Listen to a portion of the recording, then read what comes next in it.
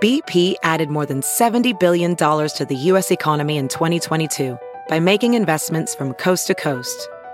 Investments like building charging hubs for fleets of electric buses in California and starting up new infrastructure in the Gulf of Mexico. It's and, not or. See what doing both means for energy nationwide at bp.com/investing in America.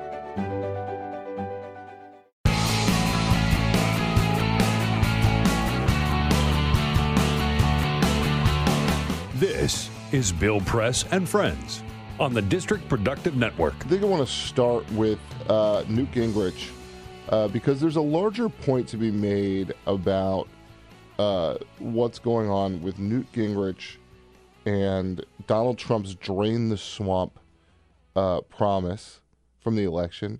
If you've been paying attention to this story for the last couple of days, Newt Gingrich basically came out and said, look, Donald Trump doesn't really care about the promise to drain the swamp in Washington anymore. Not going to be doing it. Here's the first clip that he said where this got him in all the trouble. I'm told he now disclaims that. He now says it was cute, but he doesn't want to use it anymore. He doesn't want to use drain the swamp anymore. I don't know. I saw somebody sent me that note last night because I'd written what I thought was a very cute tweet about the alligators are complaining, and somebody wrote back and said they were tired of hearing this stuff. So that's where Newt Gingrich was a couple of days ago. Somebody told him that Donald Trump no longer wanted to drain the swamp. Well, it turns out Donald Trump still wants to drain the swamp, or at least likes those words.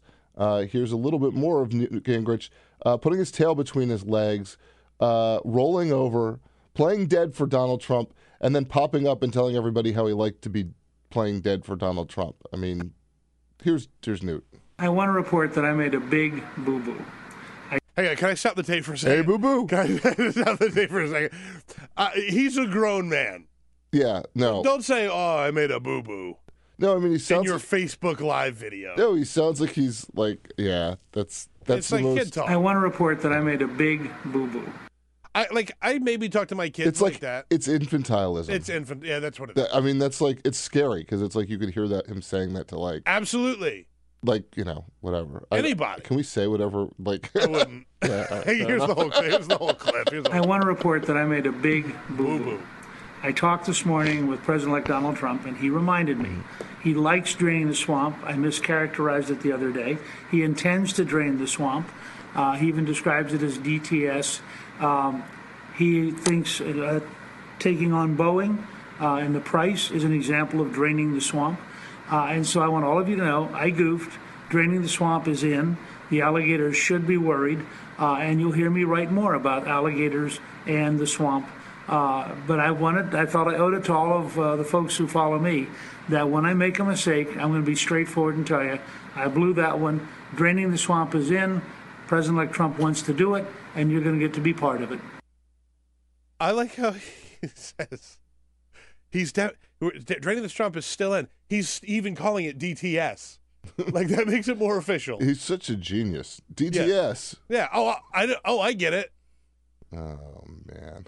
Newt's been around for a long time, man. What other DT initial things does Newt Gingrich use? Man, well, I'm going to walk myself right into it. I blew that one.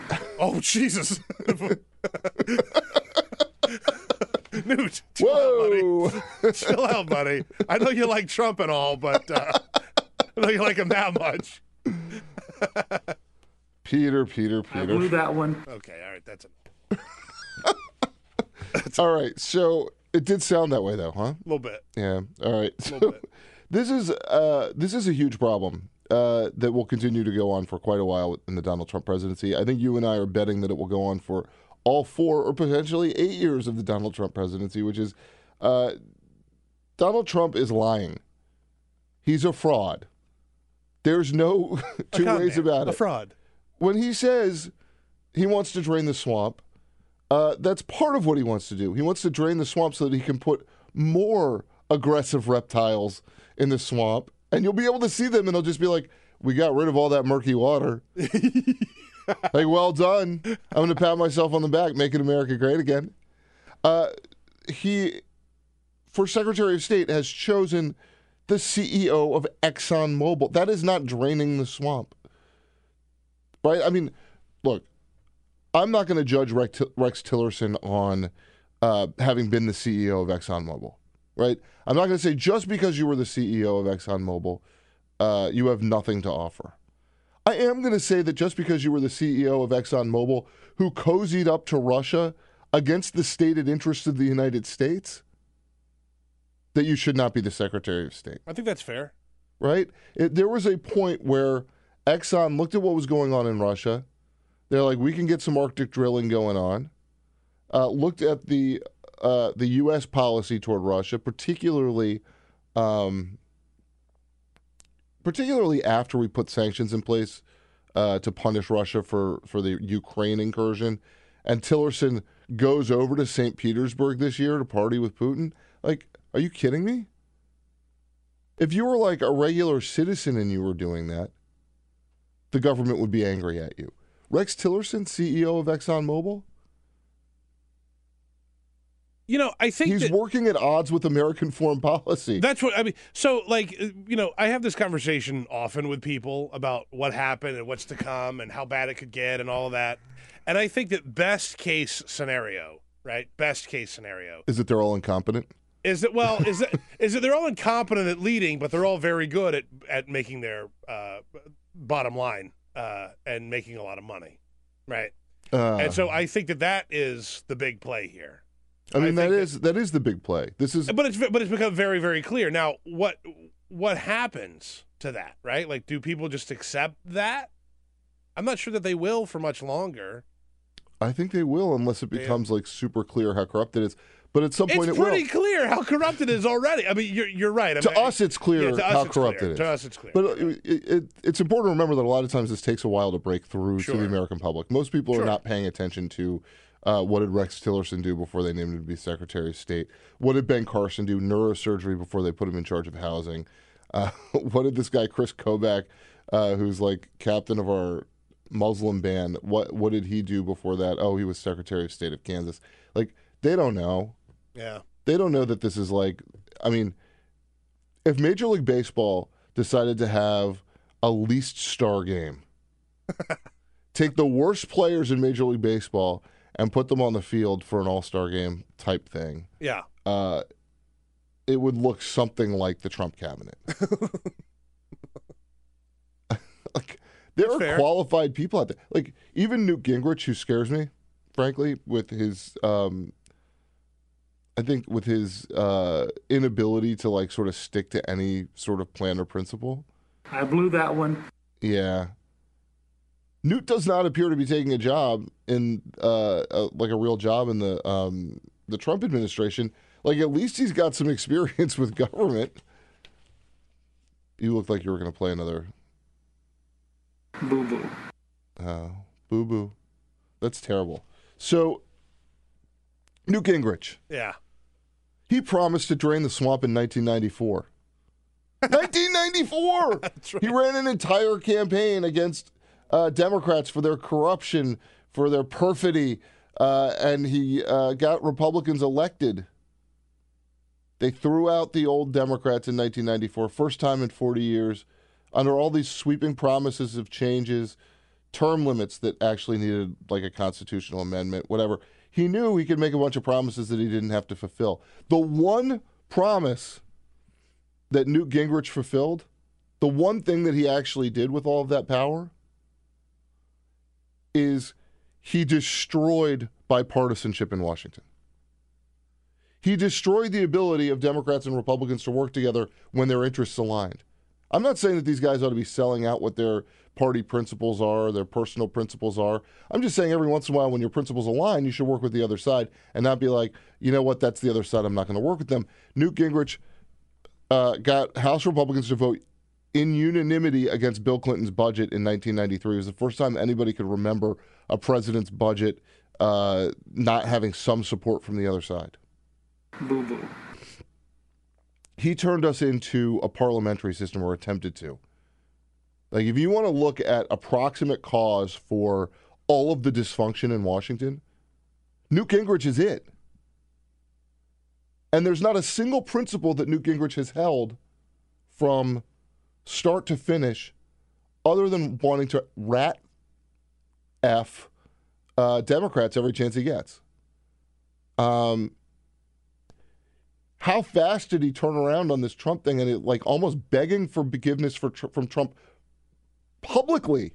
The audio that we played is really bad. The video is so pathetic because it's Newt in a conference room that he just puts up on Facebook Live through his phone, and he looks, worn out, beat up, and he's just sort of begging for forgiveness for saying the drain the swamp thing was over. What's he worried about? That Donald Trump's going to cast him out? I mean, what?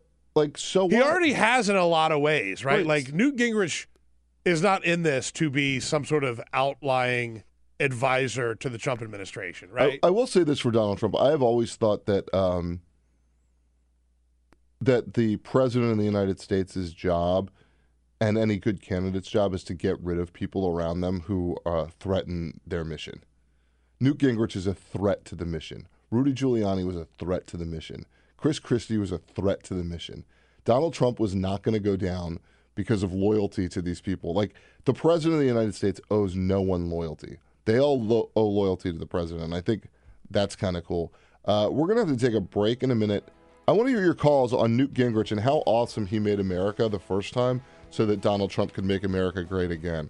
Phone number here is 866-55-PRESS. That's 866-557-7377. We'll see you on the other side of the break.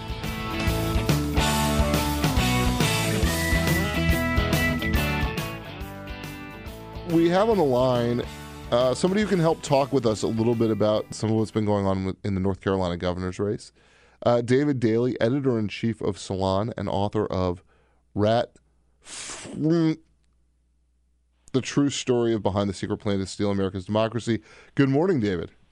Good morning. How are you? I'm doing well. Because on that point about, getting more votes and then still not being able to govern necessarily, what's happening in North Carolina? Where that's exactly right. There's a new governor. They clearly want some change. And instead of working with the new guy, who happens to be a Democrat, the legislature just took all of his power away. Now, how does that happen? Well, what you have to understand first here is that the legislature in North Carolina is perhaps the most gerrymandered legislature in the country, the Senate and the House. Republicans control big supermajorities in both bodies that they essentially have not earned at the ballot box. In the redistricting after the 2010 census, Republicans drew themselves some of the most tilted, gerrymandered maps that have ever been done in the history of the country in North Carolina.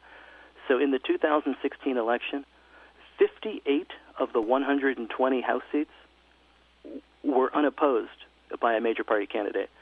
Republicans and Democrats looked at those districts and said, there is no chance of winning in any of these districts, even though this is a presidential year. 1/3 of the Senate seats were completely unopposed. I mean, ultimately, this is bad for the people. Yes. Because there's no choice between candidates. There is no choice, and the districts are drawn to intentionally create no choice. Let me take it one step further. These districts were drawn by Republicans in order to give people no choice. This is not politics as usual. This is not both sides do it. This was a national strategy that played out at the state level by the Republican Party in North Carolina, Pennsylvania, Ohio, Michigan, Wisconsin, Virginia, Florida, swing states, purplish states, sometimes blue states, in order to try to find ways to govern from the minority. And they have done it, and you are seeing the legislative impact of this now play out in state after state. It's not just North Carolina and the bathroom bills. Look at what's been coming out of the gerrymandered Ohio legislature in the last couple of weeks. A new concealed carry expansion to daycares and college campuses. The abortion ban after 6 Yeah, because the daycare ought to have you ought to be packing heat in a daycare. That makes a lot of sense. Yeah, because I can't see how that could go wrong ever. It's almost impossible to imagine a scenario, and you continue to see state legislatures take away the power of local bodies and of the people to try to influence change in these states. So the city of Cleveland had been talking about raising the minimum wage to $15. One of the things the Ohio legislature did this week was say local cities and municipalities cannot do that.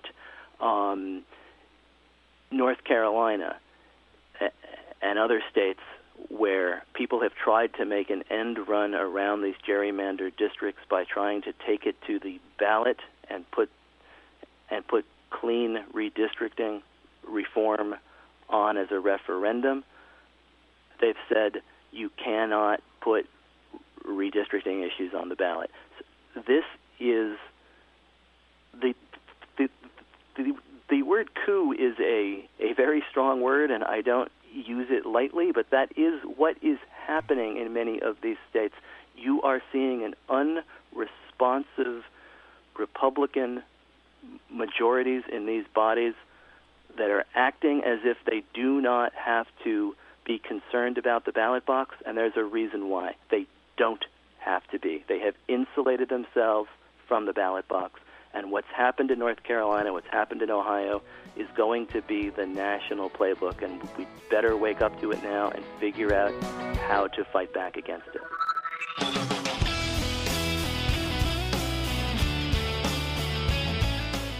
We have with us in studio Joel Payne, who is the director of African American paid media for the Hillary Clinton campaign.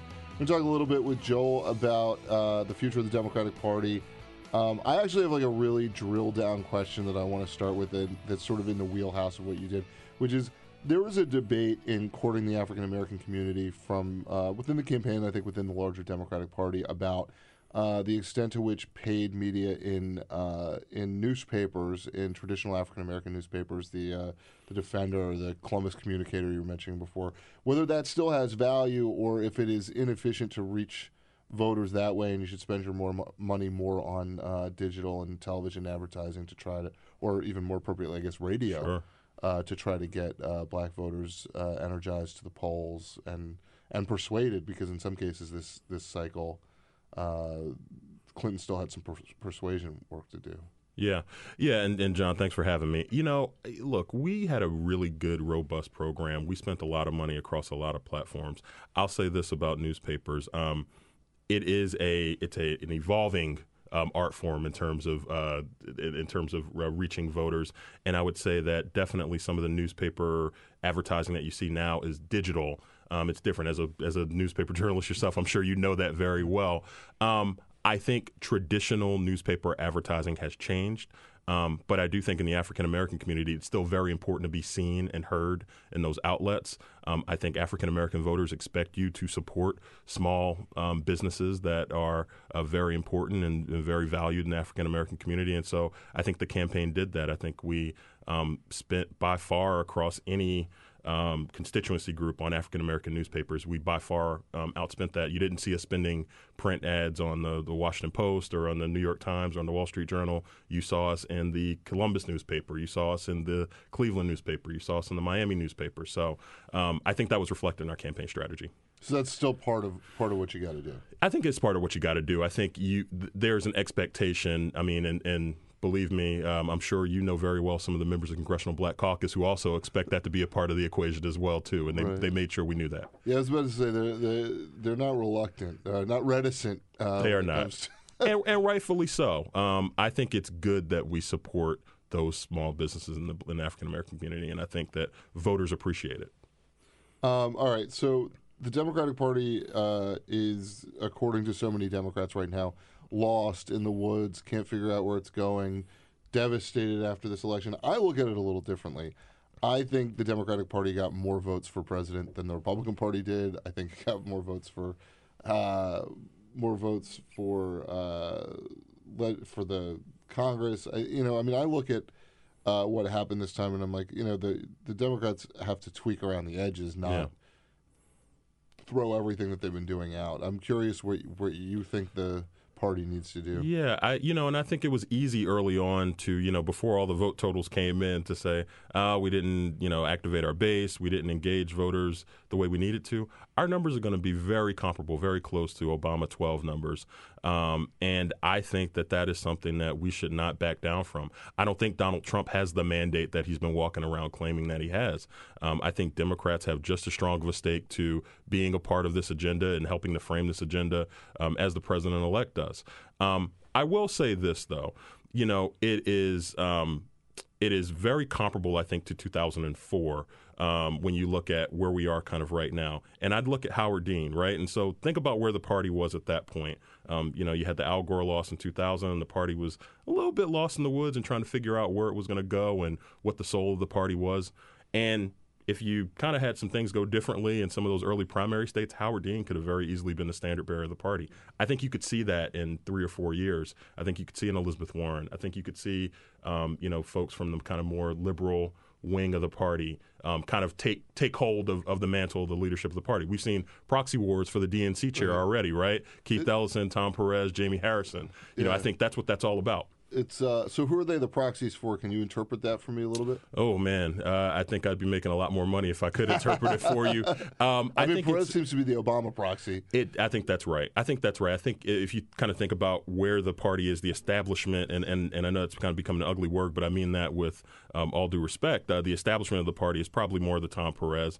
I think Jamie Harrison's a really interesting candidate, and I think he's got interesting support, particularly from kind of the state party chairs, the kind of rank and file membership of the party. And then obviously Keith Ellison, who has been a superstar with the Progressive Caucus and the Progressives in the party.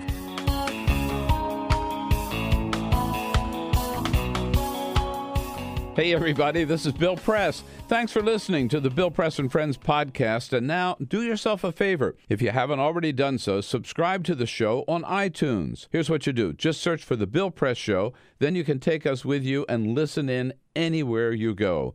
And you'll get new shows from us as soon as they're posted. And one more thing. If you really enjoy Bill Press and Friends, please help us grow by telling a friend, writing a review, and giving us a rating on iTunes. It's so great to have you on board. Many thanks.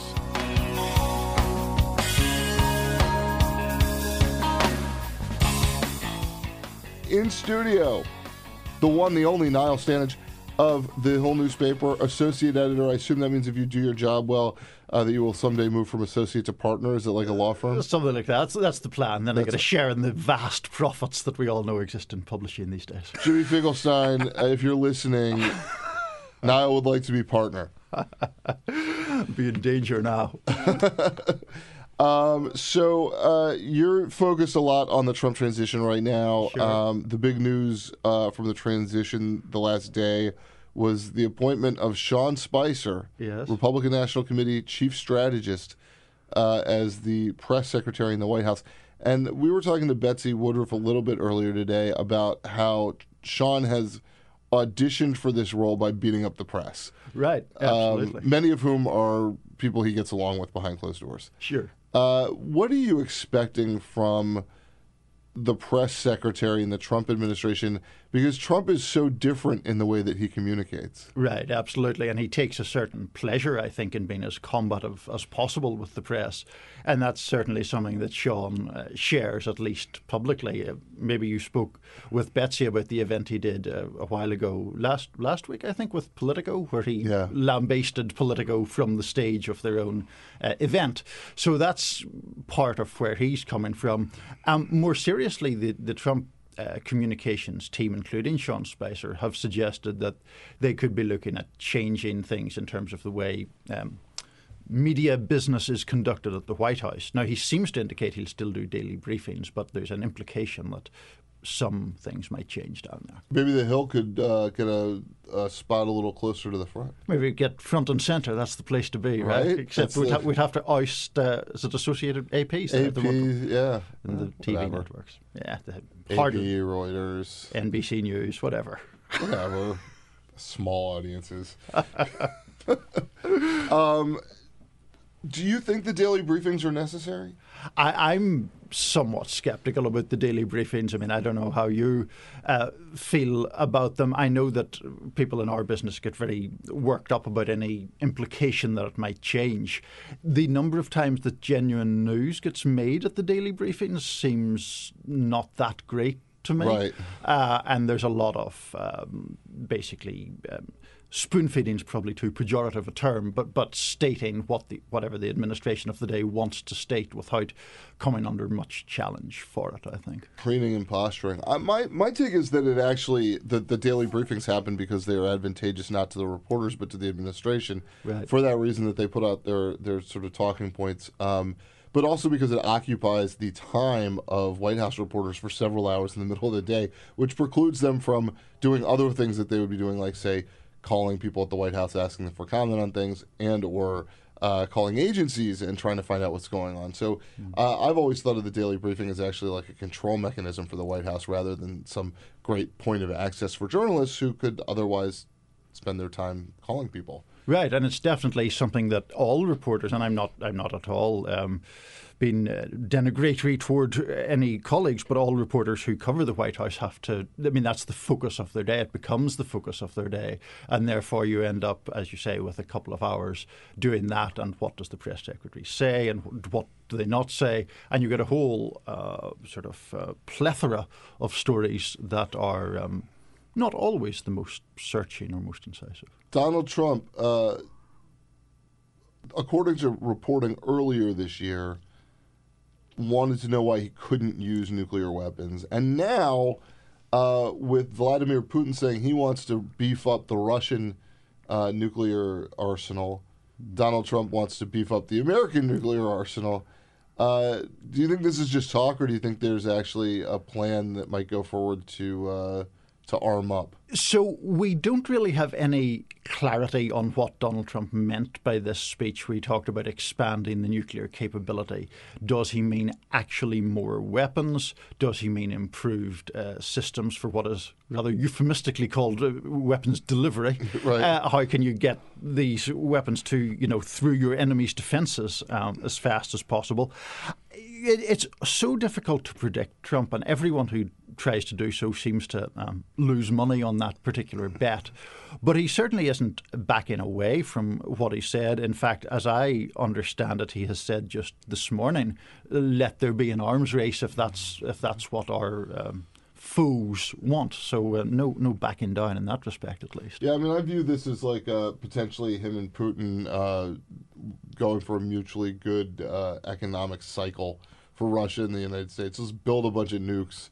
And improve employment unless we have to use them at any time, right? Right. Well, at which point there will be less competition for jobs, I guess. This is very true. It's a more lightly populated nation at that stage. Wow. But we'll probably get complaints about that. But no, I mean, it is a serious issue, and it is, I think, for people who are really expert in the issue of nuclear proliferation, which I'm not, but there is a whole lexicon that goes with that issue, where people not just in the United States but elsewhere look very carefully at what words are used and how those should be interpreted, and that's not really the Trump technique. Yeah, the protocol of diplomatic speak is not exactly his forte. No, certainly not, especially when he takes to his Twitter at various hours of the day and night. But that's okay. I mean, we got all our diplomatic words from the French, and they're not so good at war. So, aside from helping us with our revolution, since then they've had some trouble with it. It all balances out in the end, as your point. Like Desmarches and retrenchment, and you go through all the words. They're all parley. They're usually surrender type words, like parley. Communique. Like I'm trying to think of some of the other ones, but I basically believe that the language of diplomacy is the white flag language. Right. Do I sound Trumpian, Peter? A little bit. Yeah. Well, a little bit. I'm always like, why are we using these words that don't sound tough? I'm not saying that we always have to sound the toughest, but sometimes it's a little much. I'm like, I don't know. Do we have to drop the musket every time? John Allen, not a big fan of détente in general. Exactly. Détente's a perfect example. No, I think that there's a good place for all those French words, but maybe occasionally some good old-fashioned American. You know why I words. like you? You use all the best words. Only the best words. You know a lot of them, and you use all of them. All the best ones. Big league. Big league.